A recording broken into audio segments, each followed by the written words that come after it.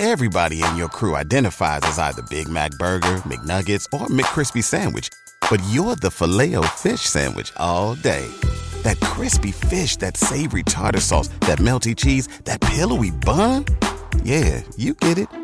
Every time. And if you love the Filet-O-Fish, right now you can catch two of the classics you love for just $6. Limited time only. Price and participation may vary. Cannot be combined with any other offer. Single item at regular price. Ba-da-ba-ba-ba. What if you could have a career where the opportunities are as vast as our nation, where it's not about mission statements, but a shared mission? At U.S. Customs and Border Protection, we go beyond to protect more than borders. From ship to shore, air to ground, cities to local communities, CBP agents and officers are keeping people safe. Join U.S. Customs and Border Protection and go beyond for something far greater than yourself. Learn more at cbp.gov/careers.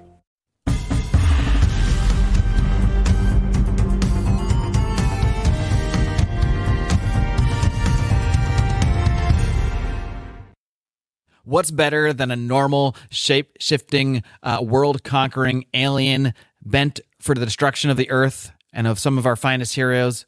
A super version of that also has superpowers, and that is what we're going to be discussing today. We're going to be looking at the very first appearance, the origin story, if you will, of a character who is now finally making his way to the, not the big screen, just the small screen here on the Secret Invasion show. That is the Super-Skrull. Before we get into that, I've got to bring in my super co-host, Remzo Martinez. Remzo, what's happening? Bro, I'm surprised we actually haven't done a lot of Skrull stuff on the show. The last time we discussed the Skrulls was over a year ago during that Black Panther comic where he was leading the Fantastic Four and they went to some Skrull planet in another universe that got eaten by the Marvel zombies. That was a fun one. That was a very unexpected, a rare Remzo gem. No, that's not true. You have some. That's on top of the pile though. Indeed. But yeah, I mean, I wanted to talk Skrulls with Secret Invasion going on, but I thought, it'd be too on the nose to do Secret Invasion, the series and stuff. And, I think we need to get back to when the Skrulls were like really starting to stand out, because you got a lot of aliens in comics. You don't really have characters that really come out of that and stand on their own. And the Super-Skrull is one of my favorites because he got his own limited series during the Annihilation era of Marvel, and that was freaking awesome.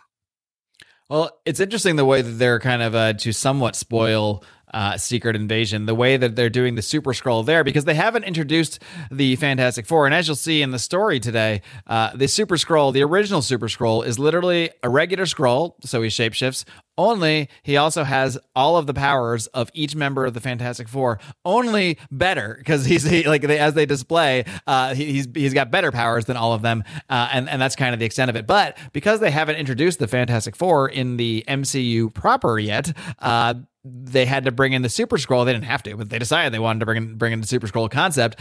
So instead, they show us like glimpses. And again, I'm probably spoiling this for you, and I don't care. Oh, I know about this part. Okay, yeah. Well, they show glimpses of, because the graphic is working on this some kind of. He even uses the phrase Super-Skrull. But he's going to turn all of them into Super-Skrulls, and they show like what they're working on in the lab, if you will, and who they're like drawing from to create the Super-Skrulls. And you see Groot, so that can suffice for like the stretchy powers of Mr. Fantastic. I think Cull Obsidian you see, so it's like the strength of the Thing. There's a couple others I kind of forget, but anyway. Point being, it's interesting that they did bring in the Super-Skrull, even seemingly with similar powers, before they bring in the Fantastic Four in the MCU. But who knows what goes on back there nowadays? I don't know what goes on in Feige's mind anymore. But we don't have to worry about that, because we are going so far prior to even, I would imagine, even the existence of Kevin Feige on this very earth. This is way back into, I want to say, is it 64? Is this issue come out? Let's see. Why doesn't it say a year here anywhere? Anyway, it's the very early 60s is when this came out. I can tell you the date. It came out on September 18th. They don't have because they didn't even imagine that we'd be thinking of comics in terms of years at any point. I think they're just like, all right, we got a book out. This isn't going to be a thing that they were just happy to go month to month at that point. Exactly. They're just happy to be there. But I really do. Okay. So this is an all-time classic team. This is still the foundational Fantastic Four team of Stan Lee, writing, drawn by Jack Kirby. So you got the big guns here on this one. And I do really love the way... Had you read this issue before, by the way? Had you gotten this far in the Silver Age Fantastic Four before? I have, but ironically, I got it through the original Fantastic Four cartoon, which was basically them taking the comic book strips and animating them. So I went ahead and watched that whole run at one point. I remember it was on Disney back in 2003, 2004. And then after that, I went ahead and got Fantastic Four Classics Volume 1 and 2 and actually read them. And I was like, oh, they basically just ripped straight from the panels, which was pretty cool. So I got a soft spot for this story in particular, just because it really sets the tone for what makes Marvel back then different. It's just... You can't help but love these OG stories. I'll just put it that way. I believe this came out in 1962. Oh, no, I'm sorry. I was close. That was a guess, though. That was pretty good. It came out 1963. That's interesting because it says, oh, yeah, I remember now. This used to be how comics worked. I'm not sure if it still is because there's the release date, but then there's the cover date. And the cover date would be a couple months after the release date. I remember this when I started reading comics in the 90s, and I never understood why. They do that up to 1 month now because they're preparing themselves to go ahead and start producing the next issue. But they also do that in case there's ever an issue of distributors. Interesting. Well, that being the case, we do start off. This is, of course, well before Marvel actually had anything resembling what you might call a recap page. But they do this in sort of a very campy, sort of funny way here to me when they start off in the Fantastic Four. Wait, Mark, I'm sorry. Yes. But have you had your coffee today? Thank you very much for mentioning that, Remzo, because if I seem a little off... We can't read comics without our coffee. If I seem a little off, a little slower than normal, it's because I only just started moments ago drinking from this mug, which of course does contain fine coffee from our friends at Fox and Sons. Go check them out at foxandsons.com, foxnsons.com. What goes on at foxandsons.com? A plethora of amazing coffee beans that will be delivered directly to your house by the man himself, Stephen Fox. That's not true. He's not going to actually show up at your house. Unfortunately, it'd be cool if he did. That would be pretty cool. We're creating Stephen Fox lore. He's like Santa Claus. You know, he might even have a certain level. If you buy enough bags, he will literally come to your house, have a cup of coffee with you, and then take off. No, but for now, he just ships them to your house. But what's great is that, first of all, if you haven't sampled this coffee yet, stop what you're doing. Literally pause this episode, go to foxandsons.com and pick a bean. If you don't like coffee, you're crazy. Start drinking coffee. But if you really can't drink coffee, some people can't. My wife can't, which leaves more for me. I know you got a family member, a husband, a father, a son, someone that drinks coffee. So you want to head over to foxandsons.com, grab a bean, any bean, get yourself 15% off your sample order, we'll say for now, because you're going to come back for more, 15% off any order over $25 using discount code what, Remzo? Second Print Pod. Exactly. You got to spell it all out. Don't do the to the end. Write the word second. Don't be lazy. All right. Second Print Pod gets you 15% off that order. And then once you're hooked, as you will be, you want to go back. And I want to be clear about this. There might have been some confusion. You can't use the discount code on the subscriptions, but there's a reason for that. It's because the subscriptions are already being discounted for you already by Stephen Fox. He's taking $4 off right now every subscription bag. So, like us, he's a man of the people. Exactly. So you cannot lose with Fox and Sons coffee. It is literally what is powering this show as I'm about to go take a sip. So fill some air because I am going to take a big sip right now. Now back to our regularly scheduled programming. This was as close to a recap page as we were going to get. There you go. That's some damn fine coffee, as Dale Cooper would say. Now, so the Fantastic Four are sitting around, huddled around the TV, watching a recap of their last episode or the last issue, I guess you might say. I did it there. I did it. But this is kind of an episode because they're watching TV, so you can see the confusion.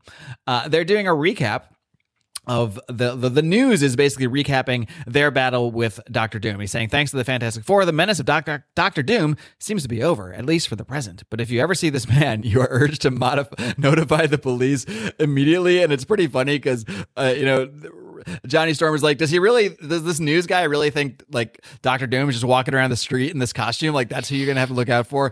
And it's just little stuff like this that reminds me why I almost always enjoy reading Silver Age comics, because it's this kind of sort of campy, sometimes even fourth wall breaking ish type self-deprecating humor. Very much so self-deprecating in the sense that they're almost making fun of the comic medium itself many times. The Thing even says here, because Mr. Fantastic is saying, he's recapping our last adventure, and Thing definitely breaks the fourth wall. He says, yeah, that's for guys who are too cheap to buy our mag. Like, so what's your mag in the context of this story? It's obviously he's referring to the Fantastic Four comic book. So for all the complaints, including mine, about the fourth wall breaking She-Hulk, this was very common in the 60s, but this is really before, I don't want to say I think they did take their internal continuity seriously, but like I said, they weren't thinking about the year 2000 here. The year 2000! They were just they were just happy to be here. So they're fine to poke fun at the medium. They're not worried about, does that necessarily make sense that they're referring to themselves being in a comic? No, because it was just fun, and it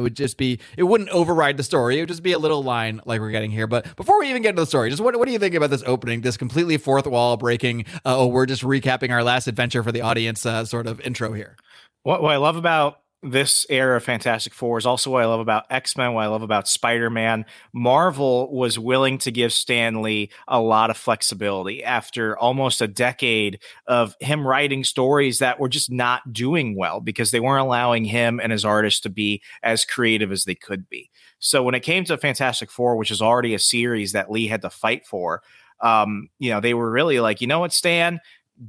Do what you can, because we're going to give you a few months to handle this. And if you can handle it, we'll keep going. And obviously he did, because Fantastic Four issue 1 was one of the best selling Marvel comics at the time. It would not be topped until Amazing Spider-Man issue 1, almost, I think, a year or so later. So for him to be this experimental of things, I think Stan Lee gets a lot of crap these days. The Disney documentary does not help his legacy at all. I think they go too negative, but like there's a stigma that Stan Lee was not as creative and that he took a lot of his ideas. No, we're not talking about Bob Kane and Bill Finger. No, Stan Lee was a creative person. He had a wild imagination, and he did put as much into the books as his artist did, as Kirby did, as Ditko did. So this is just very classic Stan Lee. You don't have a lot of the modern storytelling in comics without moments like this to just build upon.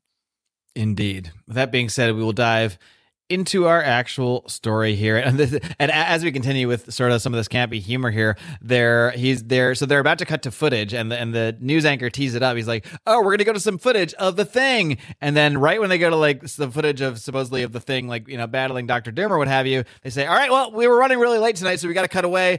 We got to go, but before we do, we're sponsored by Tootsie's Dog Treats," and they show out this video of all these like little puppies, and then Thing just gets so mad, like this was the classic Thing. I mean, this was always part of his character, even going into modern times, of him having a little bit of a temper, but he was just the biggest freaking baby in history here. He starts throwing things around. He grabs the TV, like smashes the TV. He's just throwing a freaking temper tantrum here, just because he didn't get his full time to shine on the local news. But they really like what I think what the early Fantastic Four, whereas now the things we see here are like elements of their characters, because they do sort of treat them more as complete, more complicated individuals. Here, they would just kind of hone in on one characteristic, and like that is what you get from this character. Like Reed Richards is just a nerd, so he's a nerd. That's all. He only does nerd things. Johnny Storm is just this hothead who like likes to party and like hang out with chicks. So that's what he does. He's a hothead.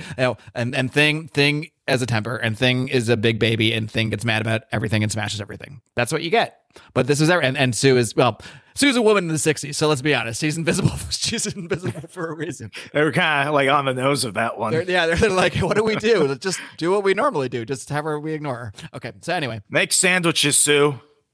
So they're all going to go off and do stuff, and they're calling Ben a big clown and everything. So whatever. That's just kind of our setup to the show. And then we see that Sue. So I love the 60s, man. We really got to read more Silver Age stuff. So they're all getting dressed to go out on the town. Ben Grimm, you guys got to follow along with this issue. Go to your Marvel Unlimited or some other method and find Fantastic Four number 18.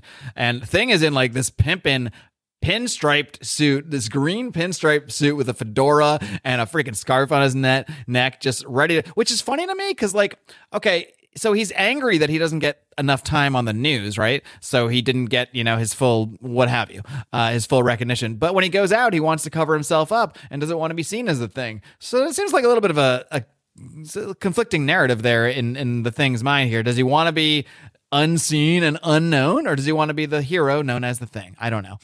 But at the same time, Mr. Fantastic and Sue Storm are getting dressed to go, and they're going to go swimming on a date, but they're wearing these fucking space outfits. So what do they got? And Ben's like, what do you got? Swimming pools on the moon? Then we get a little globe propaganda here when we see Reed's idea for the so it's called a experimental passenger ICBM. So it's an intercontinental ballistic missile that puts people in it. And then they fly places. I'm not sure how it lands. They don't really get into that, but we're to believe that they're just going to go take this little intercontinental ballistic missile. Say that 3 times fast, dude. It's less phallic than Jeffrey Bezos' rocket ship. It's somewhat less phallic, but we're still very much in the phallic realm. Let's be honest here. That's the Fantastic Four. They explore the negative zone and some other issues, the phallic realm. We don't really get into that conversation as much, but it is part of the canon as far as I know. Then we head off to the Skrull homeworld, where what struck you about these Skrulls, Remso? Anything? Do they look at any different than our normal Skrulls to you? Remember when we did that really old Submariner comic from like World War II, and it's like these look exactly like those guys. They look exactly like them, but more frog-like. Yeah, they tried to make the Skrulls look really alien, more like, not like as far from human as possible, other than the fact that they walk on 2 feet and stuff. And now it's like, we go from this to like 30 years later, we get was it Lyja, who's like the super hot Skrull chick, and it's like, damn, like they had some changes going on. The one that marries Johnny. Yeah. Oh, I love Lyja. Big Lyja. Yeah. Fan. The 90s was a great thirst trap for young Fantastic Four fans. I'll tell you. Good job, Marvel. Between Lyja and sexy Sue. I mean, they did some things right there. But yeah, these Skrulls do not look. They look much more comical, I would say. They look much more amphibious, and they're not really the green hue that we're used to. They're a much more like, they're almost like a light blue, a light greenish blue. They look a lot less menacing, I would say. But they're watching the Earth because that's what frog they do. People. I guess they just have telescopes, and they've been waiting for their opportunity. And I guess this is their chance. They've decided this is the time. The moment is at hand, I guess, because the Fantastic Four are splitting up. It's always funny to me when like entire alien races are fixated with a specific hero team. Like they just got to defeat the Fantastic Four and we're good. They're not thinking about the Avengers. They're not thinking about Spider-Man. They're not thinking about the Hulk or Iron Man, any of the guys that were around at this time. It's just like, if we get rid of the Fantastic Four, it's a cakewalk from here, which I always find pretty funny. It's almost like they do, like, obviously this is a connected universe, but they don't lay into it, I think, as much early on. They did keep, even though there were some crossovers here and there, they kept a lot of these characters sort of sequestered in their own way. Whereas world-shaping events, they wouldn't even try to explain why, because nowadays when they had big events and characters are missing, they'll have an explanation. They'll be like, oh, the Fantastic Four is off in space, which means they just didn't feel like writing them into this, but they're off in space. They're doing something else. But here normally you would want to get eventually, when this whole thing goes down, some like, oh, the Avengers are, they're in another dimension right now, so they can't help with this. But no, here it's just the Skrulls have decided the only thing in their way that they need to concern themselves with conquering the Earth is taking out Fantastic Four. I think that's pretty funny. Yeah, it's kind of like in Iron Man 3. Everyone was like, "Where are the Avengers?" Like Tony Stark is, quote, dead, and the Avengers don't show up like 6 months after their big movie. Exactly. Yeah, there was never an explanation for that. I think everyone's just like, "Yeah, Tony will be fine," and couldn't have like, I don't know if Doctor Strange had come out yet. I don't know. There's enough characters with mental powers that you think like Wanda could have been like, oh yeah, I can see Tony's him. alive. Yeah, he's alive. I can sense him or whatever. But anyway, it's neither here nor there. And we're learning that the plan on the Great Skrull homeworld, they've collected all their top scientists, put all their greatest minds at work to do what? Cure Skrull cancer. No, that's not what they did. They decided to put all of their great Skrull minds together to create the Super-Skrull. And they're going to and then here he is. It's so funny to me, this I think we need to at least do quarterly revisits the Silver Age, because it is always, I always remember, because in my mind, the Silver Age kind of sucks in its own way, and it does in its own way. It's not, you're not going to get the sophisticated. Exactly. You're not going to get the same depths of stories that you get now. But, well, I shouldn't say now. That maybe you got at an earlier point in between now and then. Let's not get ahead of ourselves here. Because I would rather read Silver Age than almost anything coming out of Marvel right now. Maybe literally anything coming out of Marvel right now. Because it was just in the situations where it wasn't that good, they just do such a good job, and when I say they, I mean Stan Lee, of being so campy and so cheesy that you find yourself laughing. And you know what? If I'm entertained, I'm entertained. You know, maybe nowadays maybe if I'm reading a 90s comic, I want to be entertained by a gritty, sophisticated story that makes me question, all sorts of things and makes me think about philosophy and who knows, But that wasn't really how we did things back then, and maybe when I'm reading a 60s story, that's not what I want. When I'm reading a story from the Silver Age, I wanted to see some pure camp, and I want to be laughing at the absurdity of it all. And I'm only a couple pages in, and I'm already doing that here. Oh, yeah, it's so charming. Yes. And we do unveil the Super-Skrull. I just think it's so funny because he looks like any other Skrull when he first shows up. Frog person. He just looks like any other frog guy. He kind of has some more muscles, maybe. Like he's a little bit of a bigger pecs, I would say. Hitting the gym, getting swole. So he's on Sports Skrull Illustrated. They introduce the Super-Skrull to the Emperor, and they're like, guess what? He's got all the powers of the Fantastic Four. And even more. So let's let the demonstration begin. And first, they're going to show off the Mr. Fantastic powers. Now, he says, "Hey, are you looking for some specto fish, Emperor? Do you want some specto fish from the deepest part of the Skrull Sea? No problem. They're 100 miles away, but he's going to go get them." So he stretches himself 100 miles, grabs these, and by the way, impressive fishing skills. Like he can just do one reach into the Skrull Sea and grab the specto fish. I'm impressed by the Super-Skrull. Super-Skrull's very unheralded fishing technique, hand fishing technique. He can go get that GameCube controller right next to the Titanic. There you go. Exactly. If only we had the Super-Skrull back then. He demonstrates that power. He also demonstrates that he can flame on, just like Johnny Storm. But what they really emphasize here is that in each circumstance, he not only has the Fantastic Four power, as I mentioned before, he has it, but better. He has it on steroids, so he can stretch way farther than Mr. Fantastic. He doesn't just possess regular fire like the Human Torch. He also possesses an antimatter fireball, which can destroy anything, even the peak of a small mountain. So this guy is tough. He can also lift this thing. They have this, apparently, I don't know what they had this weight, this cosmic, they call it the cosmic generator. Anyway, he's able to lift the cosmic generator, and they say it weighs over 100 tons. This is incredible. I can't believe how strong this guy is. And just when they're saying, I want to congratulate the Super-Skrull, he's like, where did he go? And then he says, hey, here I am. I'm invisible, just like women. And he shows up and it's like, that's my last power. My last power is to be invisible like the Visible Woman. And then he implies, I also have one more power, but I'm not going to tell you. What the fuck? If I was the Emperor, he's fine with that? He's like, no, I'm the fucking Emperor of the Skrulls, and I paid for this. I want to know your last power. Like, you don't get to hide that from me. Obviously, it's to hide it from the reader because they want us to be surprised later. But, if I was the Skrull Emperor, I'm like, no, bitch, tell me the fucking power. Do you know how much money I just put into this thing? 700 billion Skrull dollars. No, show me the damn power. But that's just me. Maybe I would have been a different kind of Emperor. I think you're justified. All right, so 1 week later, because I guess that's how much time it takes for a Super-Skrull to travel to Earth, we see that Ben is still out doing Ben Grimm things, dressed in his hat and his scarf, and I think looks like he's at a bowling alley here, but he just crushed the bowling ball when he was trying to squeeze his fingers into it. So he's just out and about. Doing Ben Grimm things. When then there is a report on the radio. They're all at the mall. They're all like in their normal garb here. And for the Zoomers listening, a mall is where people used to hang out, eat food, and buy shit. So Mr. Fantastic can't shop for clothes in the traditional sense, right? Because all his clothes have to be that special, like, Fantastomolecule. I don't think we were supposed to think too much into it. Okay, because he's stretching around here and seems to have his suit stretching with him. It's a very expensive suit. But, I need my suit to stretch, and that's like a week at the tailor and like a few $100. I don't remember Reed having, like, in this one scene, he's bouncing through the mall, and he's just. I don't remember him having bouncy powers, but apparently he has. Not only can he stretch, he can also bounce because he's turned himself into this fucking bouncy thing, which is pretty. They were really interested in making him like Noodle Man back then. They don't really do that these days. Yeah, Noodle Man doesn't have quite the same ring to it, although. Plastic Man was taken, and no one was going to do Elongated Man because that would be dumb. No, because that's weird. Who would ever do that? So the Super Skrull, it's funny how he shows up. He just shows up and he says, I claim this planet and all it possesses. And he shows that he decides New York City is the place to do this, which just kind of makes sense, I guess.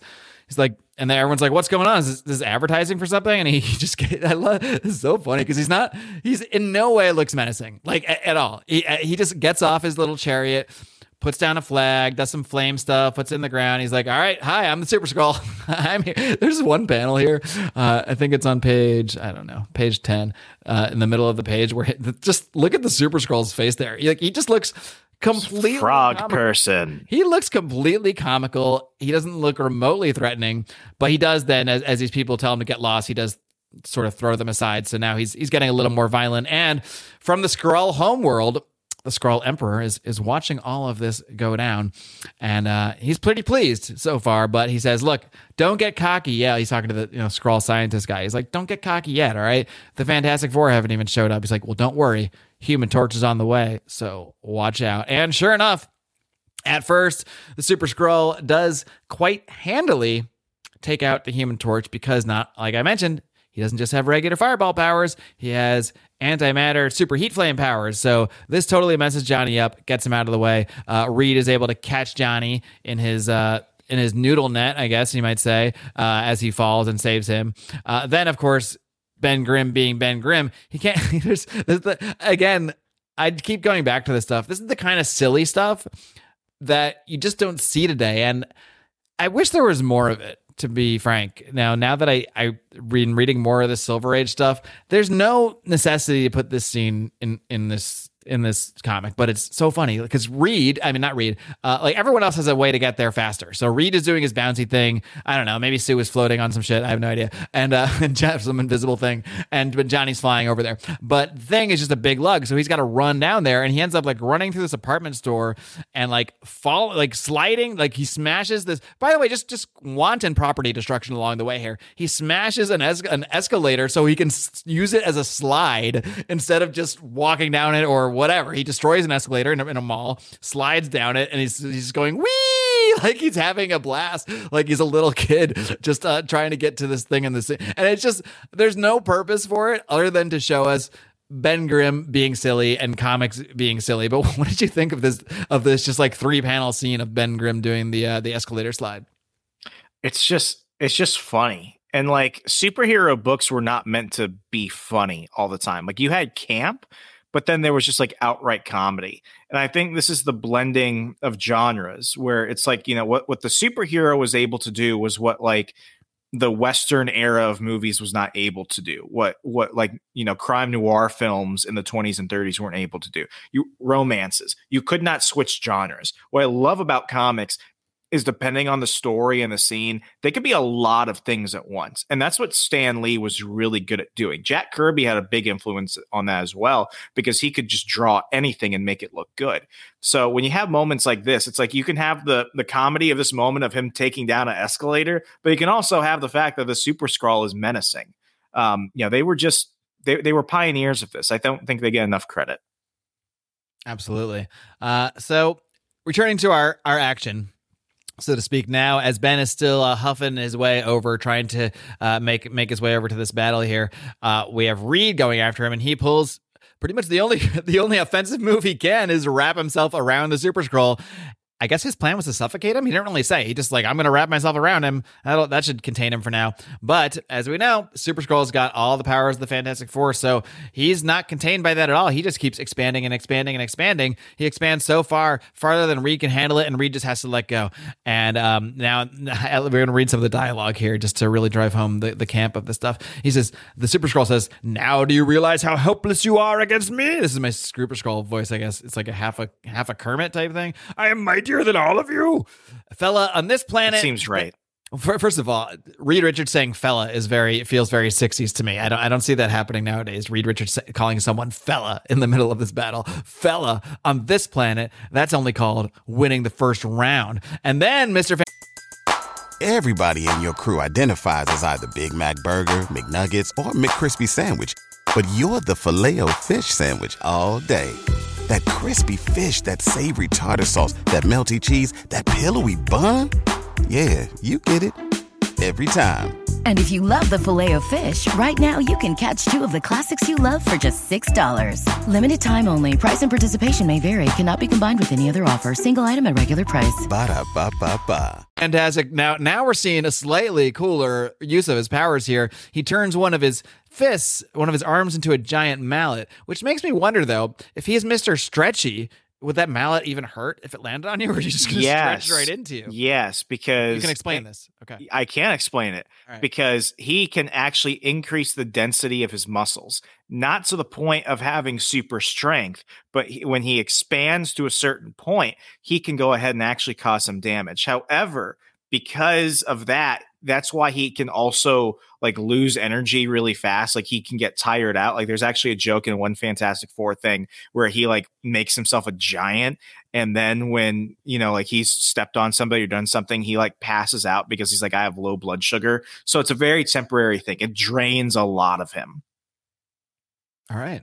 Well, if there's a comic and there's a power, there's an explanation somewhere. And the more you know. Sometimes that explanation might just be because comics, which means they don't explain it. But in this case, it seems like they actually did. So thank you, Remso, for that more you know moment. The more you know. So yeah, they're going at each other, and the Super-Skrull is so fast and stretchy. As in the time that Reed is swinging his big mallet hand, the Super-Skrull stretches himself out all the way to the Palisades shore. Where's the Palisades shore? I don't know. Far from New York City. I don't know. Uses his stretchy powers for that. Uses his super strength to grab a cliff and then puts it over his head so that Reed just slams the cliff. This seems like a little more than necessary to defend yourself here against the stretchy hand noodle mallet, but it does seem successful. And like you said, yeah, Reed's hand is hurt because he must have changed his density, I guess, and now his whole arm is it's stretched out but in pain, throbbing in that 1960s pain. But this is just in time for Ben Grimm to show up, the big gun, and he smashed his fist right through this little cliff that the Super-Skrull is holding. Finally, someone lands a shot on the Super-Skrull, but Super-Skrull is not phased, of course, because he is the Super-Skrull. Whacks Ben Grimm back, breaks this cliff over him, and I gotta include a little Ben Grimm dialogue here. Grimm says, "Why do all the cornballs I fight with?" Oh wait, first I'm going to go back to what Super-Skrull was saying before. He says, "Well, your only weapon has ever been nothing but sheer brute strength. But now that you see what happens when you face someone whose strength is far greater than yours," and Ben Grimm says, "Well, why do all the cornballs I fight with make speeches whenever they try to toss a punch? Because this is what every character, especially, I mean, Spider-Man perfected this, but especially in the 60s, every fight is a speech with everybody." But whatever. I mean, Ben, you could argue Ben is doing the same thing here. And so as they're fighting, the Super-Skrull says, "So you did not care for my little monologue, eh?" Now this is where, if this wasn't absurd enough, this is where we go from camp to just this is stupid. Like, what? It is so fucking stupid, but it's like stupid in the way that it makes me happy instead of angry. It works. You know? Like it's stupid, but it works. So Super-Skrull says, "So you did not care for my little bot." Now he's like Yoda. I don't know. I haven't worked on my Super-Skrull too much. "Well, when I am finished with you, you will never again hear me speak. You will never hear anything again. You may have forgotten that we Skrulls have the power to alter our bodies in any manner we choose. And now I choose to become a battering ram," as his Skrull frogman face first turns into this weird, almost like human bald guy face with some horns, and then just turns into the face of a ram as he shoots his neck out of this now green ram that is coming at Ben Grimm. Before I go further, what did you think of "I'm going to turn myself into a battering ram," as he literally turns himself into the animal of a ram and a battering ram at the same time? What is I wish I was in the bullpen with Kirby and Lee as they were discussing how to do the scene. And Stan Lee was probably like, "Make him into a train or something." And then Jack Kirby is like, "No, we got to make him a battering ram. The kids would love it." Well, all right, but then you're at least going to make him an animal ram, right? Like the animal, a ram. And Jack's like, "No, like an actual battering ram. Like a battering ram." All right, we'll do both. You see? I don't know why he's a 30s gangster now. Deal. We'll do both. You see? You make him a battering ram, and we'll make him a ram. And the fans are going to love it. True believers. My impressions all need work. From Super-Skrull to Stan Lee. They all need work. Nonetheless, the battering ram, Ben braces for it. He's like, "I can handle anything. I'm good." And boom, this battering ram just knocks him for a loop. But luckily, by sheer coincidence of the way these things have unfolded, he flies right past the Empire State Building, is able to grab onto the Empire State Building needle, and then again cause massive, what I have to imagine is massive property damage to the top of the Empire State Building as he scrapes down it, just destroying the top of the building. It's like, dude, that's the Empire State Building. You know how expensive that's got to be? And how do they got to go fix that? They got to get a huge crane all the way up to that thing, or what? Like, that, come on, who pays for this? Do they pay? They must. This is why everything in NYC is so damn expensive. This is why we need. Yeah, exactly. This is why the rent is too damn high, man. Ben Grimm always destroying escalators and historic buildings. Anyway, back to our battle, and now everything's just going crazy. I mean, he's using the flame powers on Mr. Fantastic. He's using his invisibility to knock out Johnny Storm, making him fly into a wall. He's just using all the different powers. Now, at first he was using the power like against each person, so he'd use the strength against the thing. But now he's using the other powers against the other people. So it's just causing a whole tizzy, and he really is kicking their ass. They're not ready for this. Reed's hand, I do like the consistency. This reminds me again of selling in pro wrestling, and I think it's the little details like this that you just probably wouldn't see as much of today. 5 pages later, after this hammer mallet incident, as they're regrouping, Reed Richards is still holding his arm, holding his hand where it got smashed on this Super-Skrull. It's a little thing, but it is the little things, whether it's the fucking battering ram that's ridiculous, the little thing, or whether it's a story little thing that really, it makes you feel like they care. You know what I mean? And it harkens back to like the best professional wrestlers, the ones that can build up the most sympathy are the ones that can they'll get an injury in the match, and that body part will be worked on, and they're able to nurse that injury and build sympathy from the crowd by them continually nursing this injury as they still fight on. So that's how that's done in professional wrestling. So it's nice to see that same kind of consistency, building our sympathy here, making us feel like, man, Reed Richards is still holding his fucking mallet hand 5 pages later. What are they going to do here? But it does build that, okay, so how are they going to take this guy out here? Because they're just getting their asses kicked. Thoughts? Because I need a break. Yeah. So I need a break for more Fox and Sons. Goodbye. Yeah, this is this is where it's like in comics there was a formula for how the fights were, which is the guy has to appear like he's just unbeatable, and then the heroes are just really brought down. And oftentimes, you know, the powers of the Fantastic Four, like individually, they can't go toe to toe with a lot of people. But what I like about this group dynamic, and this is where a lot of team books either fail or succeed, it's how they work together, as we're going to see in the coming pages, that actually shows why they're a good superhero team, and why, even though they might be mighty in their own right, there are always going to be threats that are more dangerous than them. Like there have been many issues and stories where the Super-Skrull will just completely kill any of them in their own right if they were ever to do it. But it's how they work together, and it's how they figure things out is what makes them more interesting. I think that's the key to ensemble books. It's how do they bring out the best in each other. Right. No, and it's always been the key to the Fantastic Four, and why I always like this book, because this has been like pretty much my favorite hero team, I guess, at least you would say, since I started reading comics.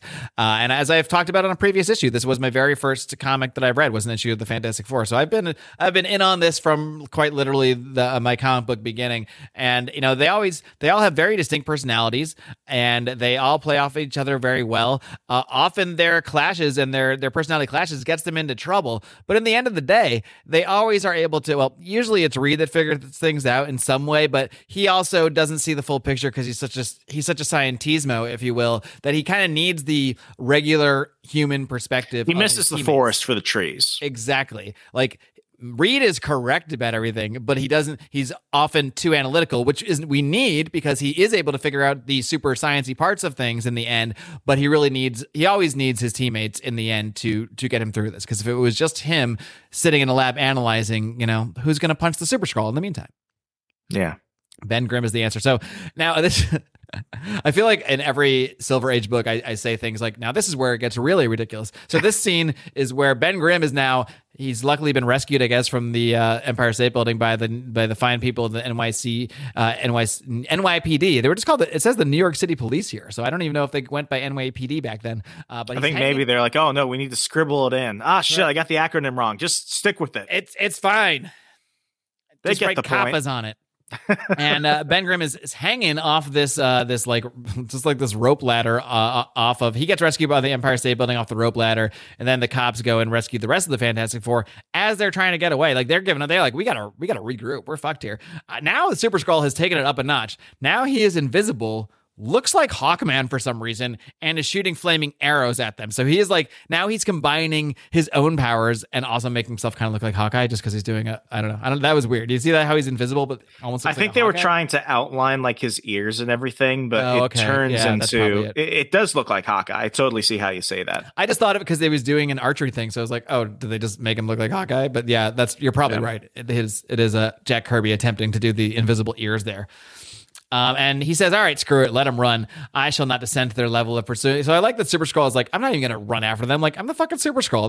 They can come find me. In the meantime, as you can see, I've put my flag down. I've claimed the Earth. So I'm just going to go ahead and be the leader of the Earth. And if they want to come at me, they can come at me.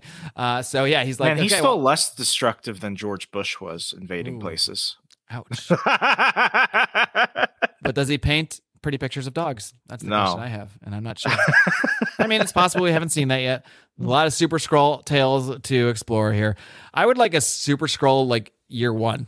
Like, I want to see what this guy went through becoming the Super Skrull, like how he was selected from the program, what it was. I'm sure it was torturous going through all of this to acquire all these powers. I want like how many other Skrulls died in the process. I want like an Alex Ross, Mark Waid, like a 6-issue like epic deep dive on his origin story. But I don't know if we're gonna get that. Would be cool. Not.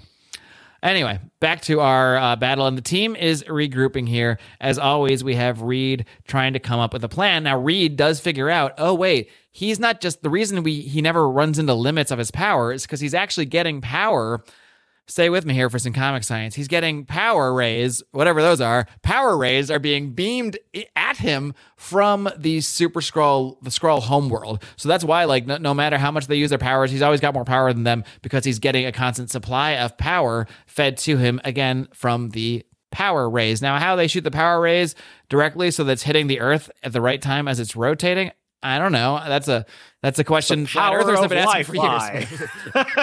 But anyway, that being said, yeah, he does figure out like, okay, if we can't go to the Skrull homeworld. We don't have time for that shit to try to shut it down there. But I can put this implanting device on him and it will stop the reception of the power because I figured that out in 5 seconds. I just whipped this thing up as Reed often does. But how are we going to get it on him? That's the question. Obviously, we're going to use the Invisible Woman doing what she does best and not being seen. So that is the plan. And so they go out and they decide to challenge the Super Skrull. They say, hey, Super Skrull, you bitch, meet us on this island. What is it called? This is some deserted island. It's called Crater Isle. I think that's where they went to go swimming. So we're circling back, and they're taking their little ICBM. No, they're taking the Pogo plane, whatever that is. We're done with the passenger intercontinental ballistic missile. So they're like, look, meet us on Crater Isle, and we'll throw down there. Let's do that. And he's like, all right, sweet. I love honorable planned battles for the fate of an entire planet. And back on the Skrull homeworld, they're watching and they're saying like, all right, they're going to meet for the final battle. Skrull Emperor says, increase the power to full intensity. He must not fail, because Lord knows there's no other heroes if we don't take out the Fantastic Four. So yeah, they all go after him. They try to surround him they distract him with Ben Grimm sort of fighting him and Johnny's Flame and Reed trying to contain him at the same time. And as they're doing this, and it seems like maybe this will work, we find out the power. We find out the secret power that was not shown to the Emperor before. What is the power, Emzo? It is the power of hypnotism. That's right. So the Super Skrull not only has all these Fantastic Four powers. They ditched this later on. Yeah, this one was a 2-panel only power. So he hypnotizes Ben Grimm. So he's like, oh, I can't move. Hypnotizes Johnny Storm. So now he's hypnotizing Reed. And Reed's like, I have to resist. I have to find a way to just hold on here. So as Ben and Johnny are both taken out because they've been hypnotized, they're just chilling now. And he is also hypnotizing Reed. We see the Invisible Woman jump on his back and plant the device, and suddenly the Super Skrull is saying, what's happening? I feel strange. I feel weak, as though my strength is being sapped. It can't be. His impression is all over the map for me. And then we go back to the Skrull homeworld, who are just watching in real time, apparently on Zoom. Majesty, something is wrong with the power ray. It isn't making contact. Impossible. Keep trying, you Dalton. They eventually figure out, no, it's not us. Like, it's our power ray is beaming just fine. They did something and they interfered with it and whatever. So But nonetheless, although he's been weakened, as our narrator tells us, our mysterious narrator tells us, he still fights on. And he says, I've lost many of my superpowers because of you, but you won't escape me. I can tell where you are by the pebbles. He's chasing Sue here because, look, she has only the power to be invisible. You are by the pebbles that are falling behind you. I know you've descended into that crater, but where you can go, I can follow. And he follows her all the way until they trick him into basically falling into this pit. He falls down, and because Reed just pulls her out, knows where she is, and he falls as he's lunging at her into this pit. And I guess that's where he lives now. Ben just says, they don't really tell you what happens. Johnny says, I hope you're comfortable down there, pal. You're going to be there for a long, long time. Poor Super-Skrull, man. I want to see the Lost Years, Super-Skrull in the pit. I want to see him. At least they didn't turn him into a cow. What's the movie where James? Yeah, like something hours, like 72 hours, or something where he cuts his arm off. Yeah, where he cuts his arm. I want to see like the Super-Skrull version of that, where he has to cut his arm off to get out of this cage, and they fucking bury him alive. They just bury him alive. Was it before or after this that they turned a bunch of Skrulls into cows? That was later down the road. That was later. Like they're not very nice to them. That came back in some other series too, right? That came back in Skrull Kill Crew, in which you have a bunch of Skrulls who have decided to join humanity. They go to a farm with like the Punisher or somebody, and they end up like slaughtering this whole farm, and this farmer's like, what's wrong? And they're like, what, you didn't notice that you were putting out green milk? And as they kill them, they all turn into Skrulls who have been cows for like decades, and they're just like oh my god, it was funny being cows. Finally, we should cover Skrull Kill Crew at some point. That would be funny. I'm game. So I like the premise, I'll tell you that. So they bury the Super-Skrull alive because they heartless. This is, you don't see this nowadays so much. Like usually they used to abandon people in a lot of places where they could like suffocate or starve to death. Yeah, I mean, when you see it nowadays, when you see a quote unquote hero, sort of nonchalantly caring about what happened to whoever they're just fighting, it's usually when they're spinning that hero as sort of an anti-hero, like a Punisher type thing. But here, I mean, no, these are fully supposed to be heroic people who are just burying this guy and just leaving him. So it's over, and then we get the floaty head recap, as I call it, where we just they no longer have bodies, and now I guess we've broken the fourth wall again as they tell us what they're going to do. So Reed says, "I've got to admit it, that red hot rascal certainly comes in handy because Johnny sealed the pit so that we can suffocate this poor guy alive who was probably drafted into this, probably had no choice in the matter." He seemed actually pretty nice, like relatively speaking, when he arrived at the planet. He didn't just start killing people. He didn't start blowing shit up. He just said, "Hey, I'm here. I'm the Super-Skrull. This is my planet now. Like, if anyone wants to step to me honorably, we'll battle it out as the Fantastic Four did." Doesn't seem like as far as invaders go, he's like, right. It's a pretty good deal. On the scale of planetary invaders, he's not that bad a guy, I would say, at the end of the day. But nonetheless, despite that, he is buried alive. So he buries him alive, and Susie says, "Yeah, I guess we all have our uses, Reed, and except for you, really." And Thing says, "Yeah, I'd make somebody a snappy paperweight," which is our last line which is the last line of this show. Is Ben Grimm making a paperweight joke? I didn't really get that. He wants to turn the Super-Skrull into a paperweight. Is that what he's saying? I don't know. The 60s are so weird.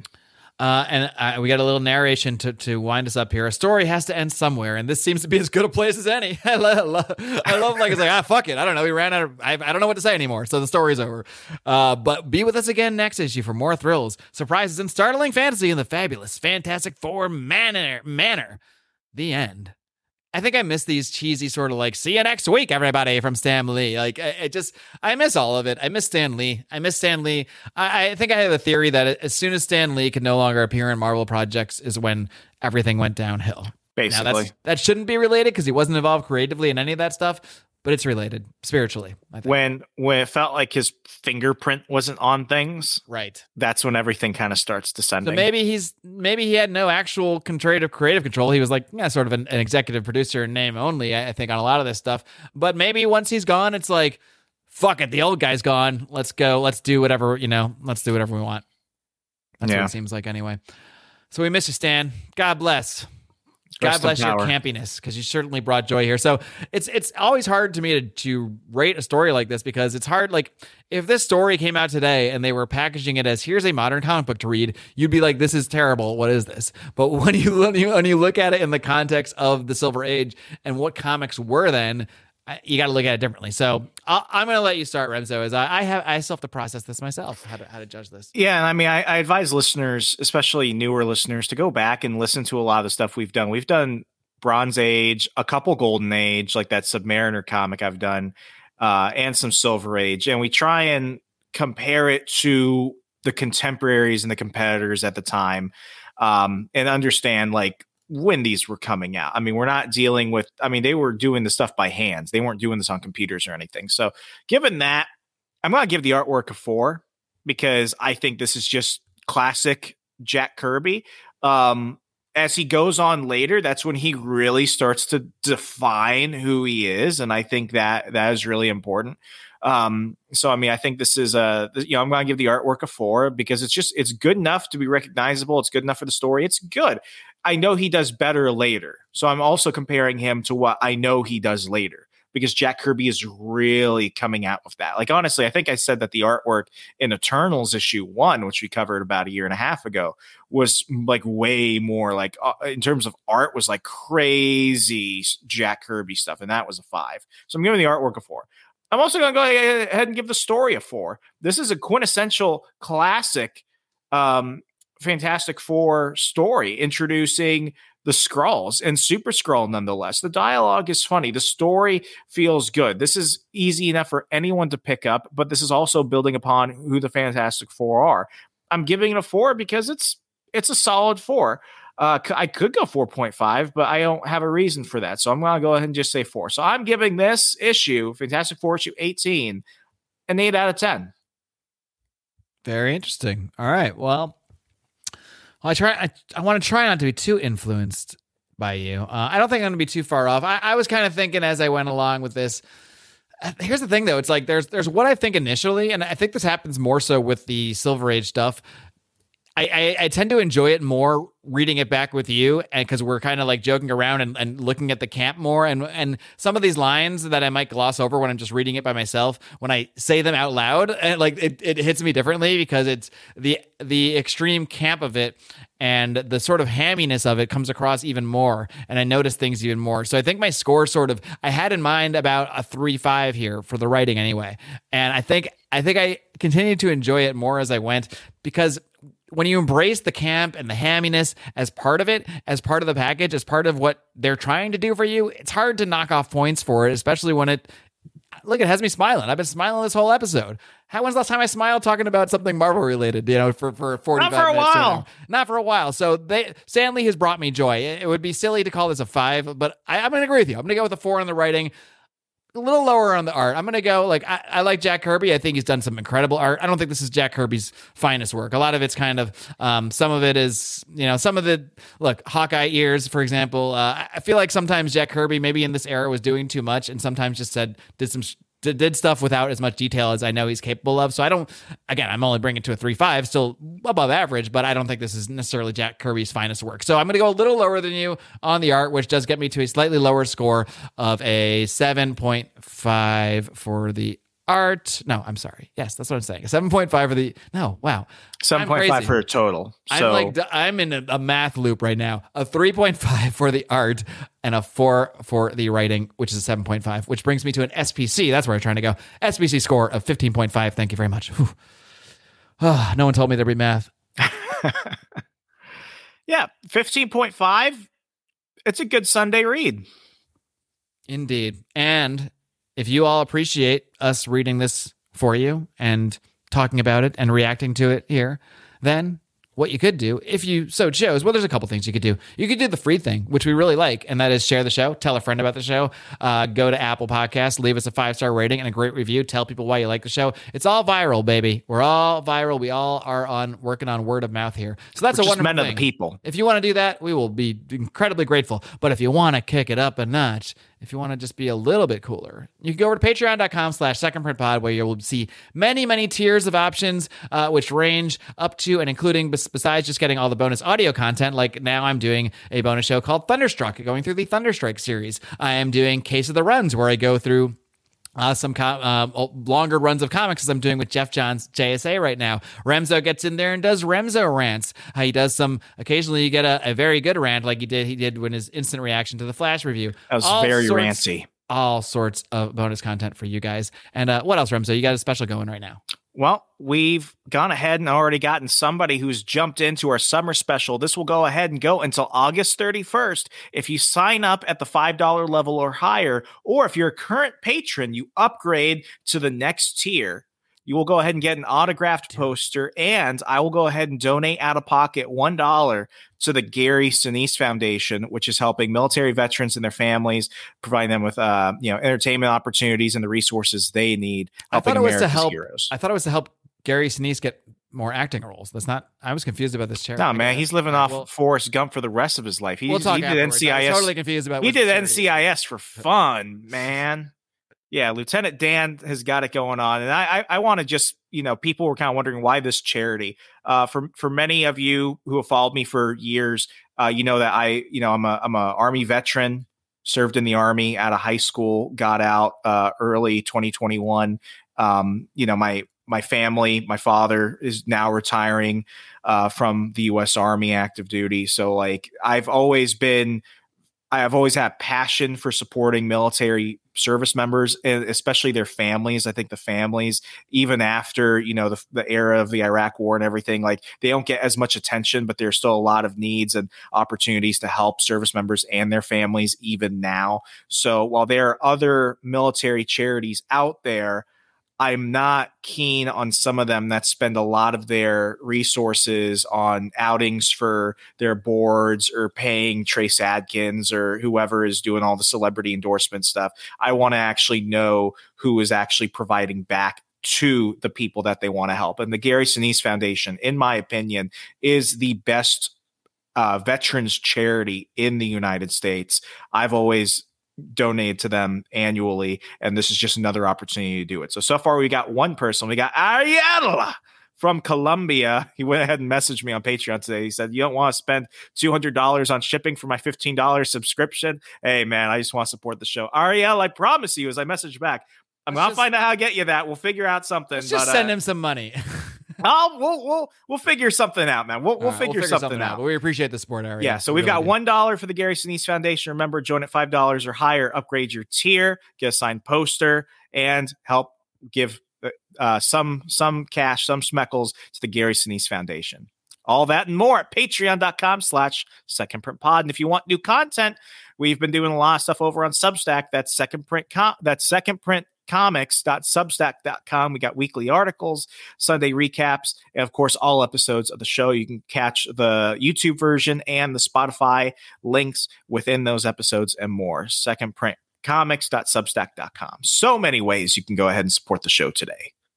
Indeed. That being said, we'll return once again next week. I think we'll be back probably doing a pop episode next week, looking at who knows what. We'll figure it out. We'll see it when we get there. But until then, Remso, do you have any final words for our listeners? Viewers, folks, it's whatever. sweet. It's simple. Whisper it to your lover during your nightly pillow talk.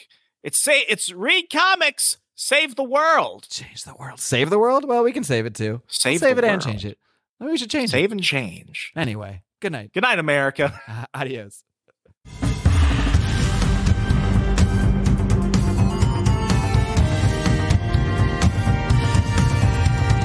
When you visit Arizona, time is measured in moments, not minutes. Like the moment you see the Grand Canyon for the first time. Visit a new state of mind. Learn more at hereyouareaz.com. Everybody in your crew identifies as either Big Mac Burger, McNuggets, or McCrispy Sandwich. But you're the Filet-O-Fish Sandwich all day. That crispy fish, that savory tartar sauce, that melty cheese, that pillowy bun. Yeah, you get it. Every time. And if you love the Filet-O-Fish, right now you can catch two of the classics you love for just $6. Limited time only. Price and participation may vary. Cannot be combined with any other offer. Single item at regular price. Ba-da-ba-ba-ba.